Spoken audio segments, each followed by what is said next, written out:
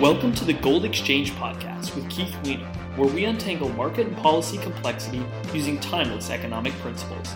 For show notes and archives, go to goldexchangepodcast.com. Today's episode is part 2 of our Ask Keith Anything series. Make sure to follow our social media and subscribe to our channel to stay up to date on all our great content. Now, on to today's episode. Okay, so I don't know of a better way to follow up questions about inflation than to start talking about gold.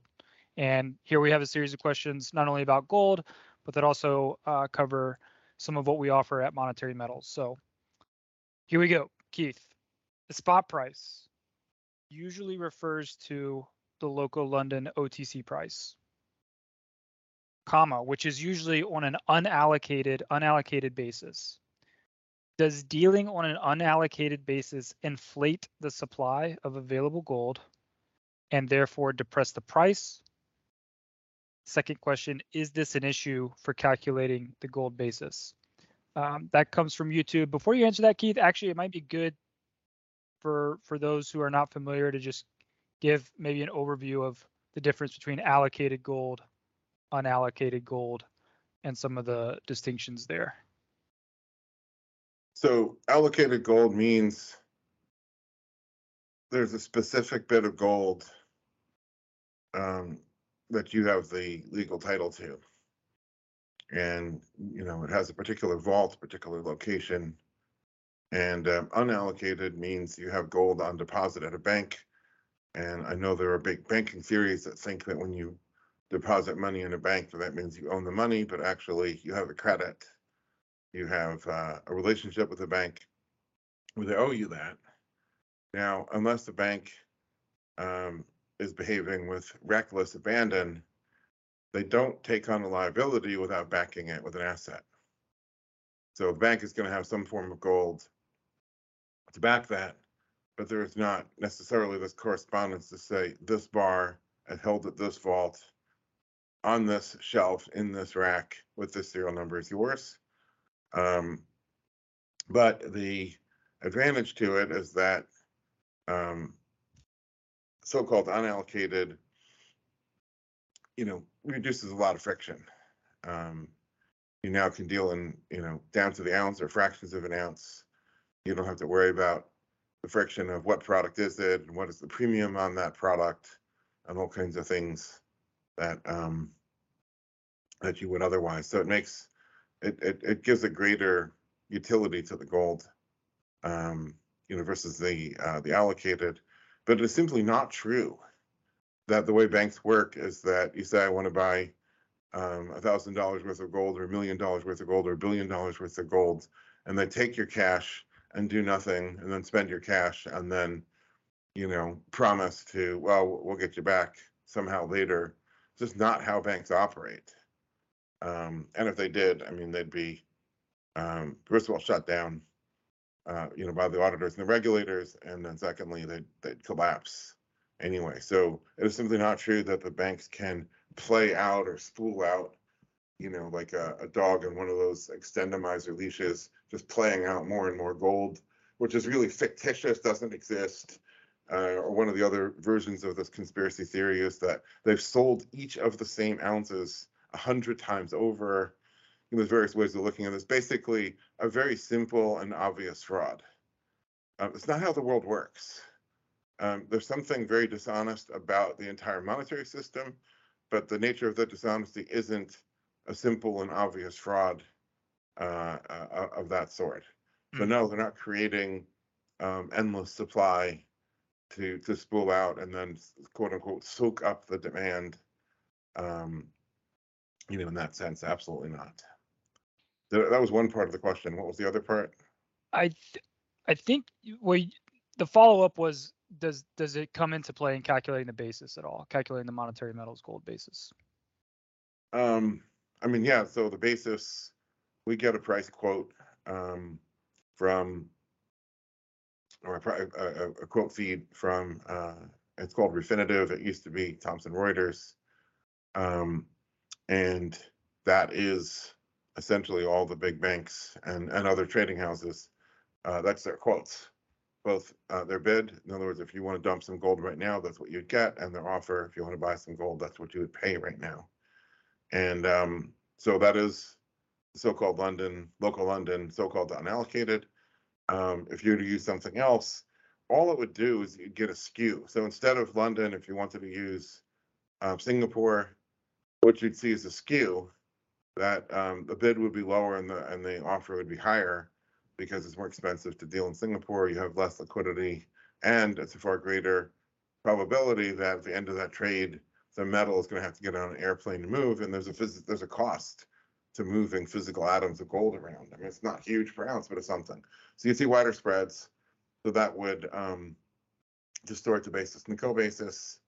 And then if you were dealing in smaller, more retail products, you'd get an additional distortion, which would be cyclical, which would be the premium going up and down. So people say, hey, you know, how could you say this price is fake? It's totally fake. I love when people use the word fake. And it usually means I don't understand. And they say the price is fake. And what they're saying is I'm paying $38 per 1 ounce silver eagle, because there's a huge premium on the silver eagles. Yeah, last I looked, they're over 40. I saw prices over $40. $40. So 38. I'm obsolete with that one. $40. It's so the price is fake. Well, no, it's the real price. If you're dealing in 1,000-ounce silver bars in London, if you're dealing in 1 ounce silver eagles in Kansas City, you might be paying over $40. So it's fair to say that, in the monetary metals basis and co-basis calculations, that feed that you mentioned earlier, that's coming from really the hub of the gold market, which is based in London. Right. Okay. Next question. So moving on to some questions related to. It's worth adding. Yeah, go ahead. Something like the basis, you're more interested in the trend than the absolute value. I mean, the absolute value does come into play when you see zero. It's interesting how sometimes it does seem to peg at zero for a bit. And there's obviously a resistance there for it to go beyond.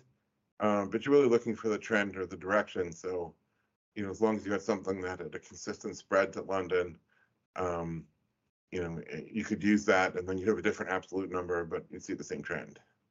Right. Great. Okay, so questions about gold, but really as it relates to gold and monetary metals. So here's one from Jack that came in from the newsletter. My question is, how do you guys make money on the gold that people invest with you? How does monetary make money and is able to afford the interest that it pays to clients? That's a very good question that if only everybody in the world asked that question whenever they're given a proposition, whether it's conventional bank, whether it's so-called DeFi, whether it's some sort of cockamamie Ponzi scheme, where does the money come from? It's an important question. Yes. And in our financial and monetary system, the problem is we use this term, the risk-free rate of return. So after President Roosevelt removed gold from the monetary system, the most conservative savers were forced into treasury bonds. And then, partly because of regulation, partly because of the culture was trending that way, everybody began to define the treasury rate as risk-free. Full faith and credit of the government, yada, yada, yada. But modern portfolio theory and all sorts of things are dependent on this notion of risk-free. What did I say earlier about it's not a theory, it's a fantastical notion? Well, the idea of a return without risk is fantastical. I mean, I used to play Dungeons and Dragons, and we would talk about, this dragon with a 150-foot wingspan and, wizards that could cast these spells and all that. It was a great deal of fun, for a bunch of high school kids. But, reality. As dragons are to fantasy, so is the risk-free rate of return to finance. Something like that. So there is no such thing as a return without some kind of risk. Right. You can quantify it, you can mitigate it, you can control it, you can insure it, you can adequately disclose it or fail to adequately disclose it, as the case may be, but there is a risk somewhere. Anybody selling you the idea of a return without a risk is either a court economist who is, selling the government's propaganda in the case of the dollar, or in the case of some other sort of scheme, they have some sort of nefarious end. It's not possible. So what we do in our program is lease the gold, this is a physical thing. So the problem with the word lease, or the challenge with the word lease, is that a lot of people use the word lease to mean different things. So the bullion banks are involved in a leasing business of sorts. There's something that the London Bullion Market Association used to quote as the gold lease rate. And this is kind of a financial arbitrage kind of a thing. What we're talking about is, suppose you operate a mint, and every day you're buying X number of coin blanks, and then you're stamping them with various things, and then you're selling them at the end of the day. But at all times, there's 100,000 ounces of silver kind of in your pipeline. So think of like an oil pipeline, and you're pumping oil from Canada to Houston, if they allowed it. No matter how fast or slow the oil is flowing, the amount of oil contained in that pipe is equal to the diameter of the pipe times pi times the length. And I'm just quoting here, basically standard high school geometry. Pi times diameter is the cross-sectional surface area of the pipe, and then the length gives you times the length is the volume. There's always oil in the pipe, and that's the amount of oil. Well, the same thing is true in any flows business, such as a mint. So by leasing the silver, we're saying, okay, we'll own that silver. We're not their supplier, we're not selling them silver, but it's a finance transaction. We purchase that silver and lease it back.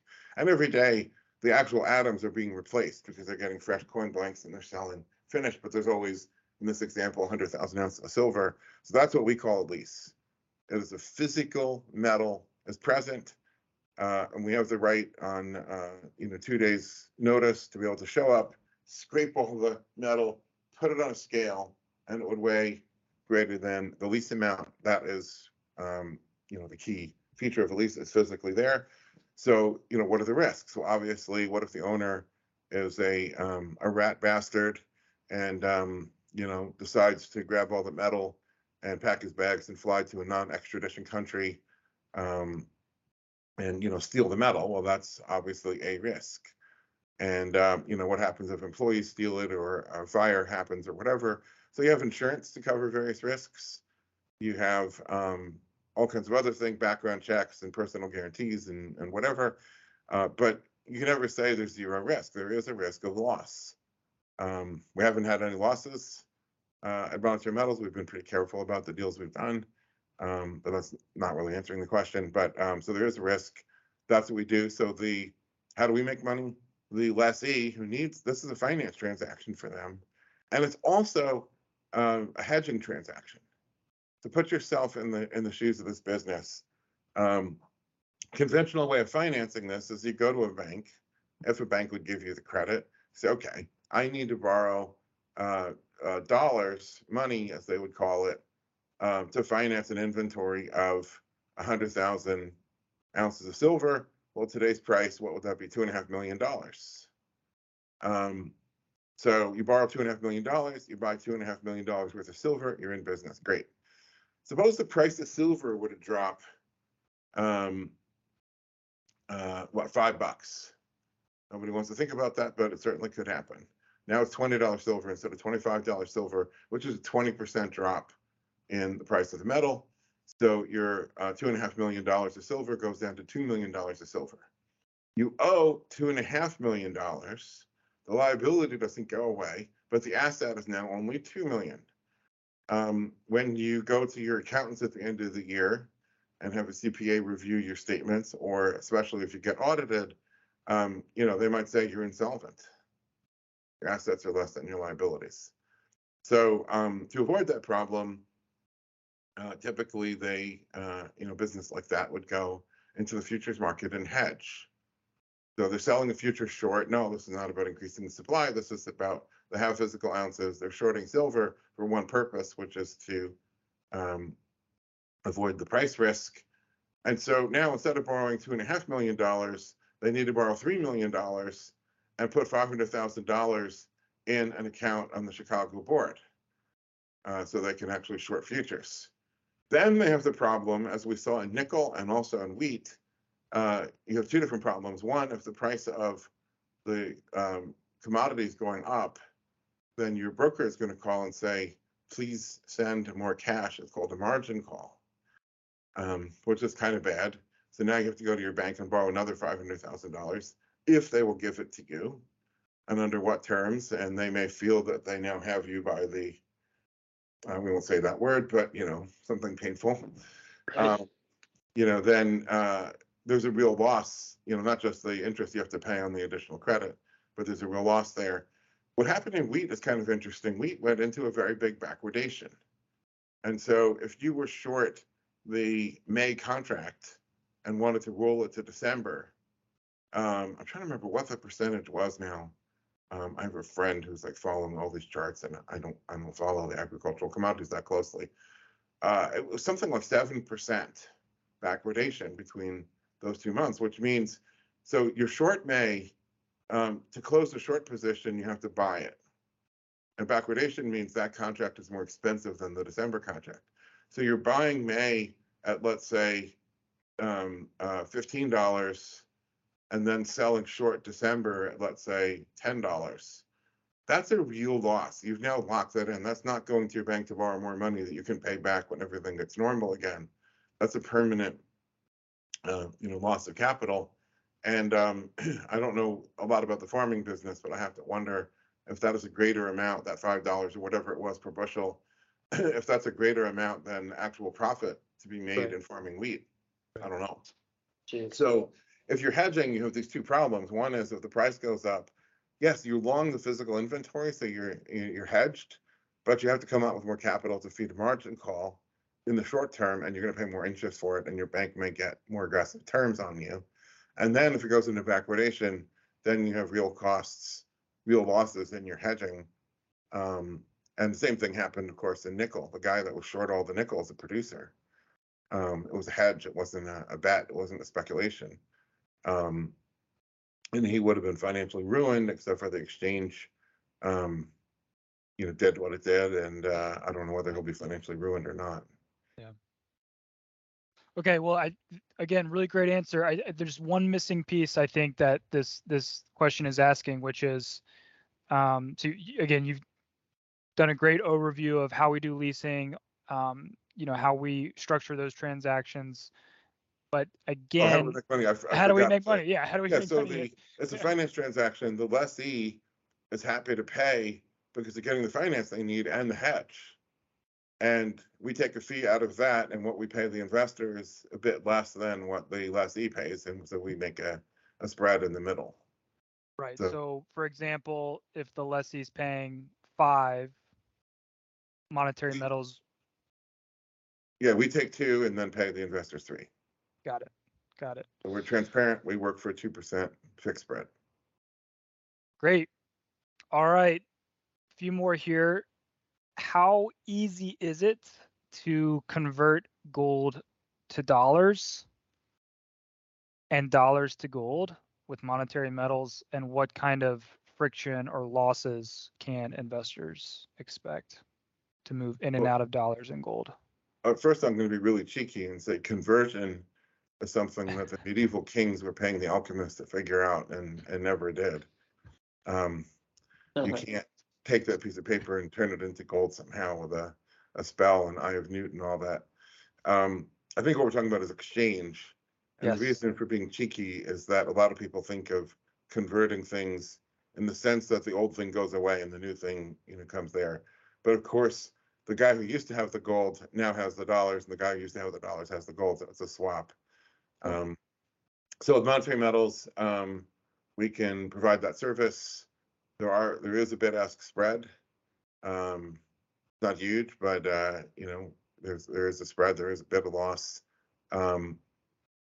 We figure that if someone's participating in a program where they're earning 2 or 3% interest for some years, then that spread kind of shrinks into insignificance. But yeah, if you were to say, okay, here's some cash, I want to buy some gold, and then immediately turn around and say, you know what, the next day, forget about it. I want to get my cash back. And let's assume the gold price didn't move one way or the other for that day, that, yes, there is a loss. Not a big one, but there is a loss. Yeah, and I can actually add some additional color there. These rates do move around with the market, but as of today, if you were to open a monetary metals account and were to wire funds to purchase gold, you'd be looking at all-in cost, depending on the volume, you'd be looking at about 70 basis points all in, so less than 1% over spot price to buy gold, and that goes down depending on if you increase the volume of the investment. And then those rates tend to be around the same going in the other direction. So that's selling gold for dollars. It's about the same rate. Silver is a little wider. The bid-ask spread in silver is wider. That's the main reason for that. Any reader of monetary metals should know why that is. That's because silver is the smaller market. It's not as deep and as liquid as the gold market. So the rates for buying silver are a little bit more expensive. Silver is less marketable. That's right, less marketable. Wider bid-ask spreads. Right. Okay, great. A few more here, and then we're going to get into the fun stuff. So, question from YouTube. How safe is your lending platform?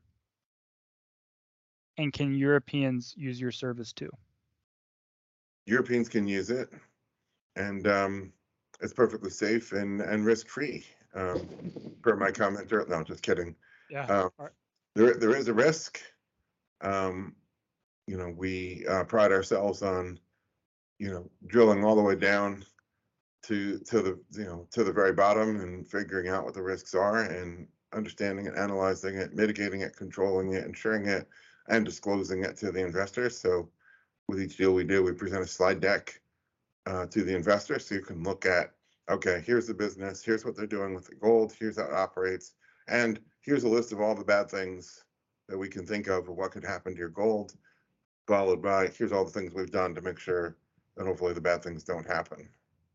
I think it's pretty safe, but as I said to the earlier question, you can never say that there's such a thing as a risk-free return. Doesn't exist. That's right. Again, one thing I might add to that, the way that we've set up the offering is that investors are in control. If for any reason an investor doesn't want to move forward, they're not obligated to. You can pass on a lease and wait for the next opportunity. All right, last question here. When it comes to opening a monetary metals account, does the metal have to be vaulted in Scottsdale, or can you accept the metal in a different vault? And that's from Dale via email. True story and kind of a funny one. I was at a conference.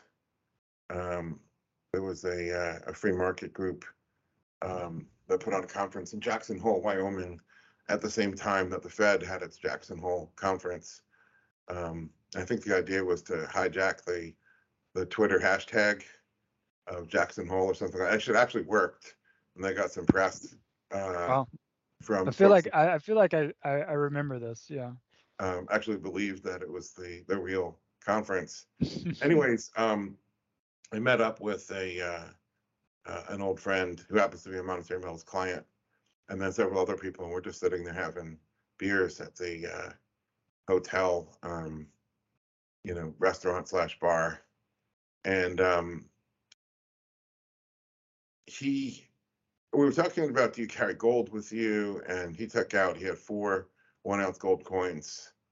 As I recall, it was 3 Krugerrands and a maple that he had with him. And he's passing it around and whatever. And so they ended up in my hands, and I went to hand it back to him. And he just said to me, keep it. And there was a bunch of jaws around the table that all looked at him and looked at me and were just like, now, I knew, obviously, he's a client, which I didn't feel I wanted to say. If he wanted to tell everybody he's a client, it's up to him to say that. Otherwise, it's not my place to break the confidence. So I just took the 4 coins and put it in my jacket pocket and sweated bullets the entire rest of the conference and on the way home. I don't want physical gold in my possession like that. That's a scary, you take them through the airport, have to go on the belt. If anything happened, I would have had to make good on it because he handed over. I could have refused it, I suppose, but in that moment, I made the decision to accept it and then paid the price in terms of, lost, for each ounce, I think I lost a year of my life expectancy in distress over that.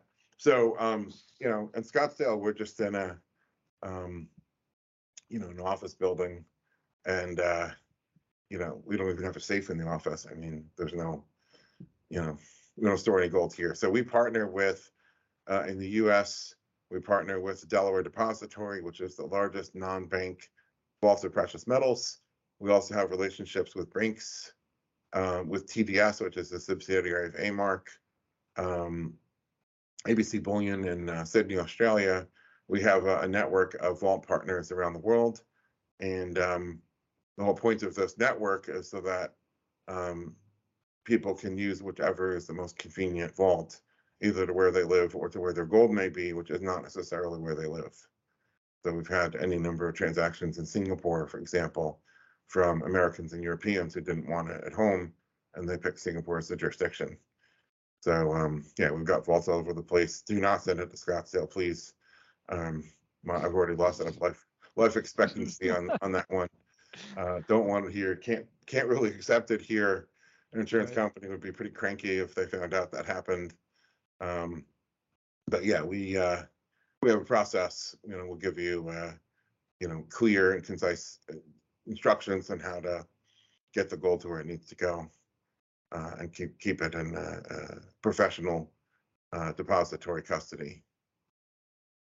Great, excellent. All right, we've gotten through a lot.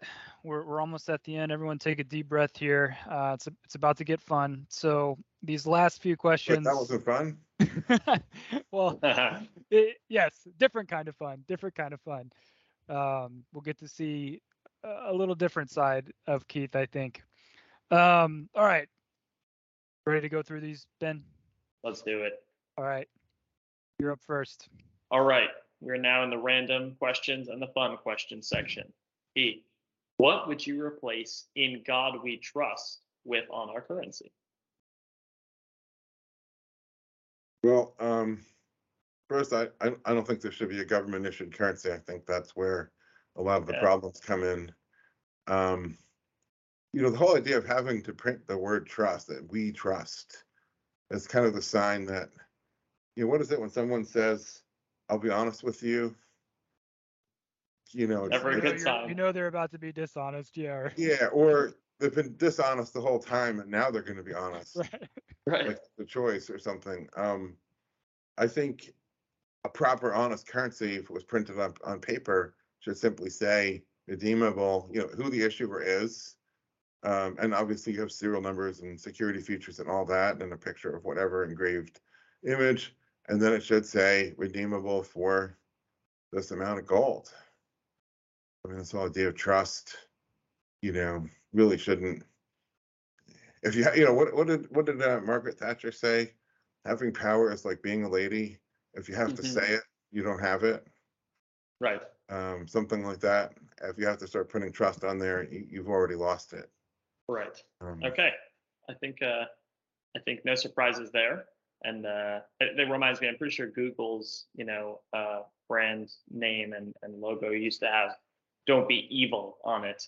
And unfortunately, they had to take that away, which makes you wonder, did they do it because they had to be evil, or probably not a good way to start your brand off. But I was thinking if I had to place a bet on the answer to that question, I thought you were just going to say replace God with gold, and gold we trust, but I liked your answer better. Okay. That seemed like the setup. This felt like a softball. The pitcher has walked forward 5 or 6 steps from the mound and is tossing the ball like this, and you're like, right. But right. Yeah. Moving on. What's your favorite steak cut and why?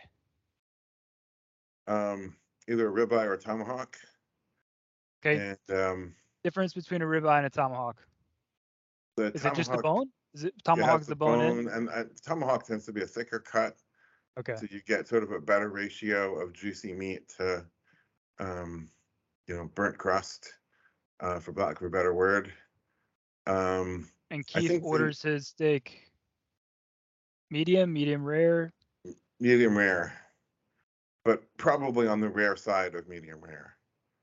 I definitely want to see some. I always say to them, I want to see some red in that thing.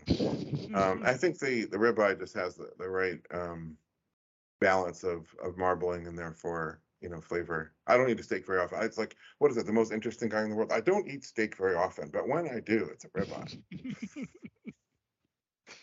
I like it. All right, Keith, you've published articles, you've been in a ton of videos, interviews. Do you have any plans to ever write a book? I do. I think there's several that I need to write.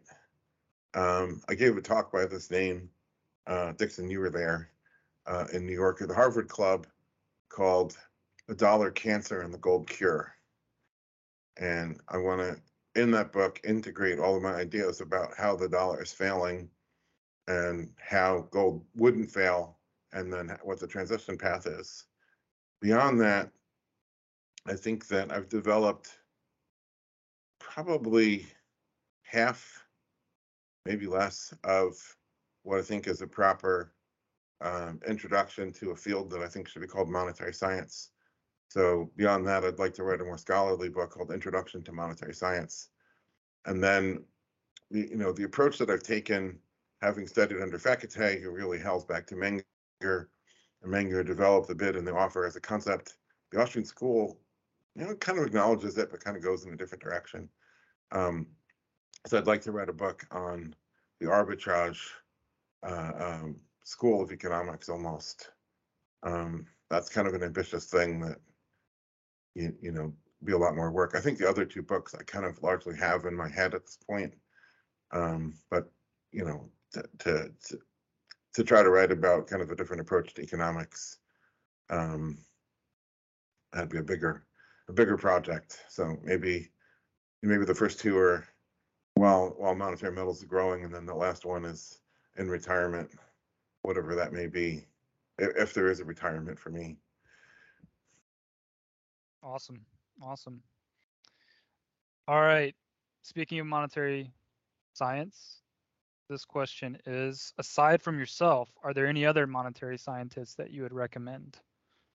Any other gold standard advocates that you would recommend?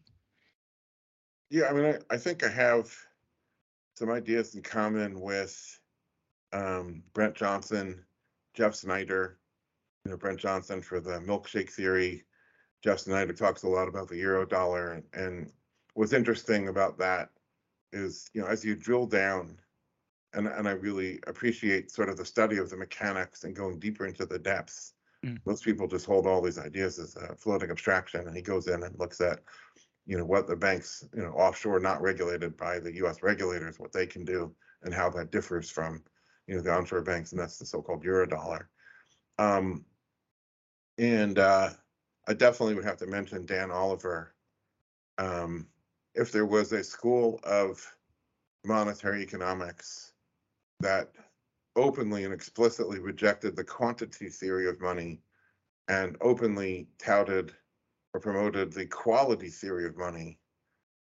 So Dan, if you're listening to this, I haven't necessarily obtained your consent for saying this, but I hope you would agree with this, that he would be a fellow traveler in the quality theory of money camp, rather than almost everybody in the world. Even the people who don't explicitly tout the quantity theory, almost everybody is a quantity thinker. Dan is one of the guys who knows what a real bill is. He's got a lot of interesting things to say. So I'd call him a fellow traveler, as well. That's great. Piggybacking on that. And then I should also add, I'm yeah. sorry. When I wrote my dissertation for the New Austrian School, there were two examiners. So the professor who was the my dissertation advisor was Professor Fekete, but there was another examiner, and that's Professor Juan Ramon Rallo of University Juan Carlos in Madrid.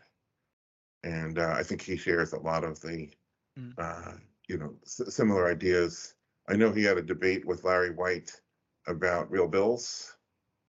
I really wish I could have added something to it, because I would have said it in a bit of a different way and perhaps have been a little more persuasive to Larry White. I would also have to add Larry White to the list, as I consider him to be almost the godfather of the modern free banking movement, and contributed a lot to that. To things we take for granted that people kind of understand about free banking. I think he gets a lot of the credit for reviving, an idea that was considered to be old and dead. That's great. So this next question is kind of a piggyback on that, and you've actually already provided some of the answers, but asking about recommended reading. So you mentioned Larry White, Juan Ramon Rallo, Dan Oliver. Any other authors that you would recommend? I would recommend Fekete, especially his older work. The problem is he writes a lot in mythological allegory. He'll talk about Chimera and Charybdis and Gordian knot and all these Gordian things. knot, yeah. And biblical things, but also ancient Greek, Roman, Egyptian. I mean, he's not easy to read, and it's not easy to get the sense of what this really means or why he wrote it. But I definitely recommend that. And then, of course, the classic, the good guys, Menger, absolutely, Principles of Economics, Geld, Mises. I mean, how could you not recommend Mises? Although with qualification that I think his understanding of money is a bit different, and I have some disagreements there.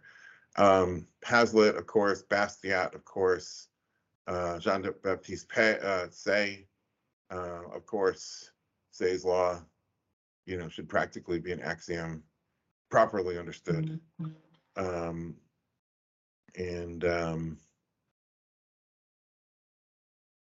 another good one. I always get the name wrong, but specifically on the question of money, it's Melchior. The last name starts with a P. Do you know you remember that one? Yeah. There's not a lot by him, but he has an essay or two on money that's good. I can dig it up. So a lot of interesting things that are out there.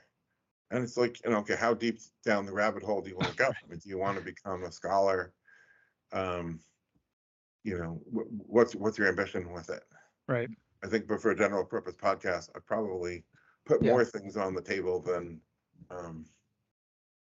Yeah, no, that's great. That's a great list. If anyone gets through all those authors, you'll be in a good spot. So, That's all right. right, Ben, you're up next. All right, Keith, I'm dying to hear this one. You've just been named the chairman of the Federal Reserve Board of Governors. Congratulations. What is the first thing you're going to do? So for everybody who's read the novel Atlas Shrugged by Ayn Rand, they try to offer John Galt the position of economic dictator. He says, I refuse. They said, we're going to make you do it. He says, okay, and what's your first order? And he says, my first order, shut it all down. If there were to be a government position that would be more appropriate for me to take, it would be Secretary of the Treasury. So within that role, assuming I had a mandate to do it, one could, and it would be a process. I mean, you can't just declare it. You can't just say end the Fed. That's kind of a bit more than a bit naive. There would need to be a process of how you go about doing that without grave disruption. And I think I could do that from the position of Secretary of Treasury, again, assuming there was a mandate. Otherwise, it would just be highly political. It would all be bogged down, and I wouldn't accomplish anything, and I wouldn't take the job. Anyways. I guess related question, which might be difficult, but who has been your favorite Federal Reserve Board member? And is this kind of myth of Paul Volcker Is he overrated? It's kind of like asking me, what's your favorite illness? There was the time that I was sick to my stomach. I couldn't hold food down for 3 days. There was that hangnail that plagued, I mean, how do you, no, I don't regard them as heroes. At best, and Volcker surely fits this position to a T, or this comment to a T. They get lucky and happen to be in the right place at the right moment when something happens that actually isn't good at all, but is widely acclaimed to be good because everybody loves a false boom. And he happens to be his guy. He happens to be the Wizard of Oz, the little powerless punk behind the curtain at the moment when, the rising interest rate. So after World War II, the interest rate begins rising, causing all sorts of calamity, including rising prices and misery index and all the things in the 1970s. And then it turns around in 1981, and he happened to be the guy with his hands on the megaphone at that moment. And then everyone says he fixed inflation, which it did not, and created better economic times. In the sense that a false boom is better economic times than the misery of a rising interest rate environment. And everybody acclaims him, and of course Reagan, for that. And I find myself in the position of, number one, he really shouldn't get credit, and number two, it's not really something to credit anyway, because it isn't actually a good thing. But how do you argue with people and say, yeah, that decade that seemed good wasn't? Well, it's the false boom. Everybody loves the boom times. Right. Good answer. All right. Not to say that the questions we've had up to this point have been bad, but I do feel in a way that we've saved the best for last here. So, all right, it's time to get into some Lord of the Rings questions. And the first one is a great one. Such a good question. Okay, here we go. Who and what is Tom Bombadil? Oh, wow. You're going to test my Tolkien scholarship. It's my understanding Tom Bombadil was a Maya. So if I guess for the benefit of the audience. So in the beginning, there was Eru Ilúvatar, the one who then started to create this music. And, out of that comes the greater gods, the ones that, ruled to rule Middle Earth and rule in basically heaven, which is Valinor. And then there's a much larger number of lesser gods, which are the Maya. So they're immortal. And you see several. So the wizards, Gandalf and Sauron is also a Maya. The Balrogs are Maya. And I believe Tom Bombadil is a Maya. We'll have to fact check that. I'm not entirely sure. Fact checkers say this is gonna get good. He's a man of mystery Don't cancel me, bro. He's a man of mystery. He's referred to, I think, as the oldest being of Middle Earth, and I'm pretty sure that's in the books. I don't know if he's a Maya though. I'll have to go back and check that. But it was a great answer. You got into the Silmarillion. You got into the making of Earth. I award you 5 stars. It was excellent. Okay, who is your favorite Lord of the Rings character and why? In a certain sense, I have to say Feanor. Oh, wow. Okay. All right. Creator of the Silmarils, because he was so badass. But he was also so arrogant and such an idiot, and did so many, did some things that got very destructive. I feel like we've started in the deep end of the pool, and we need maybe to work our way more towards the shallow end. So maybe from the trilogy, your favorite, like your Fellowship, Two Towers, Return of the King. Who's your favorite character in the trilogy? I kind of have to go with Frodo. in the sense that, he has this, he has this burden which leads to this quest, and he feels like he's the one who has to do it. And I see, significant parallels to what I'm trying to do with monetary metals, and especially in the early days, it can be kind of lonely and certainly not glamorous. And you can't really contemplate just, okay, I'll just drop the ring over here on the side of the road. Hope it works out. So in that sense, I relate to Frodo. All right, Keith. Works of fantasy or literature that rival Lord of the Rings, in your opinion? Are there any? I would have to say the Wheel of Time series by Robert Jordan and the Sword of Truth series by Terry Goodkind kind of have that epic scope, to them in different ways. So I'm familiar with the Sword of Truth, but Wheel of Time, can you give us a quick synopsis rundown, or is that something we should Google? I don't think I could possibly anybody could possibly give a quick. So Robert Jordan was, shall we say, verbose. I think it ended up being, so he died before the end, but all of his notes were there, and so they hired another author to kind of work with his wife and his secretary to finish it. I think it ended with 13 or 15 bucks. Amazon has now just made season 1 of a Wheel of Time. I thought I had seen, on Amazon.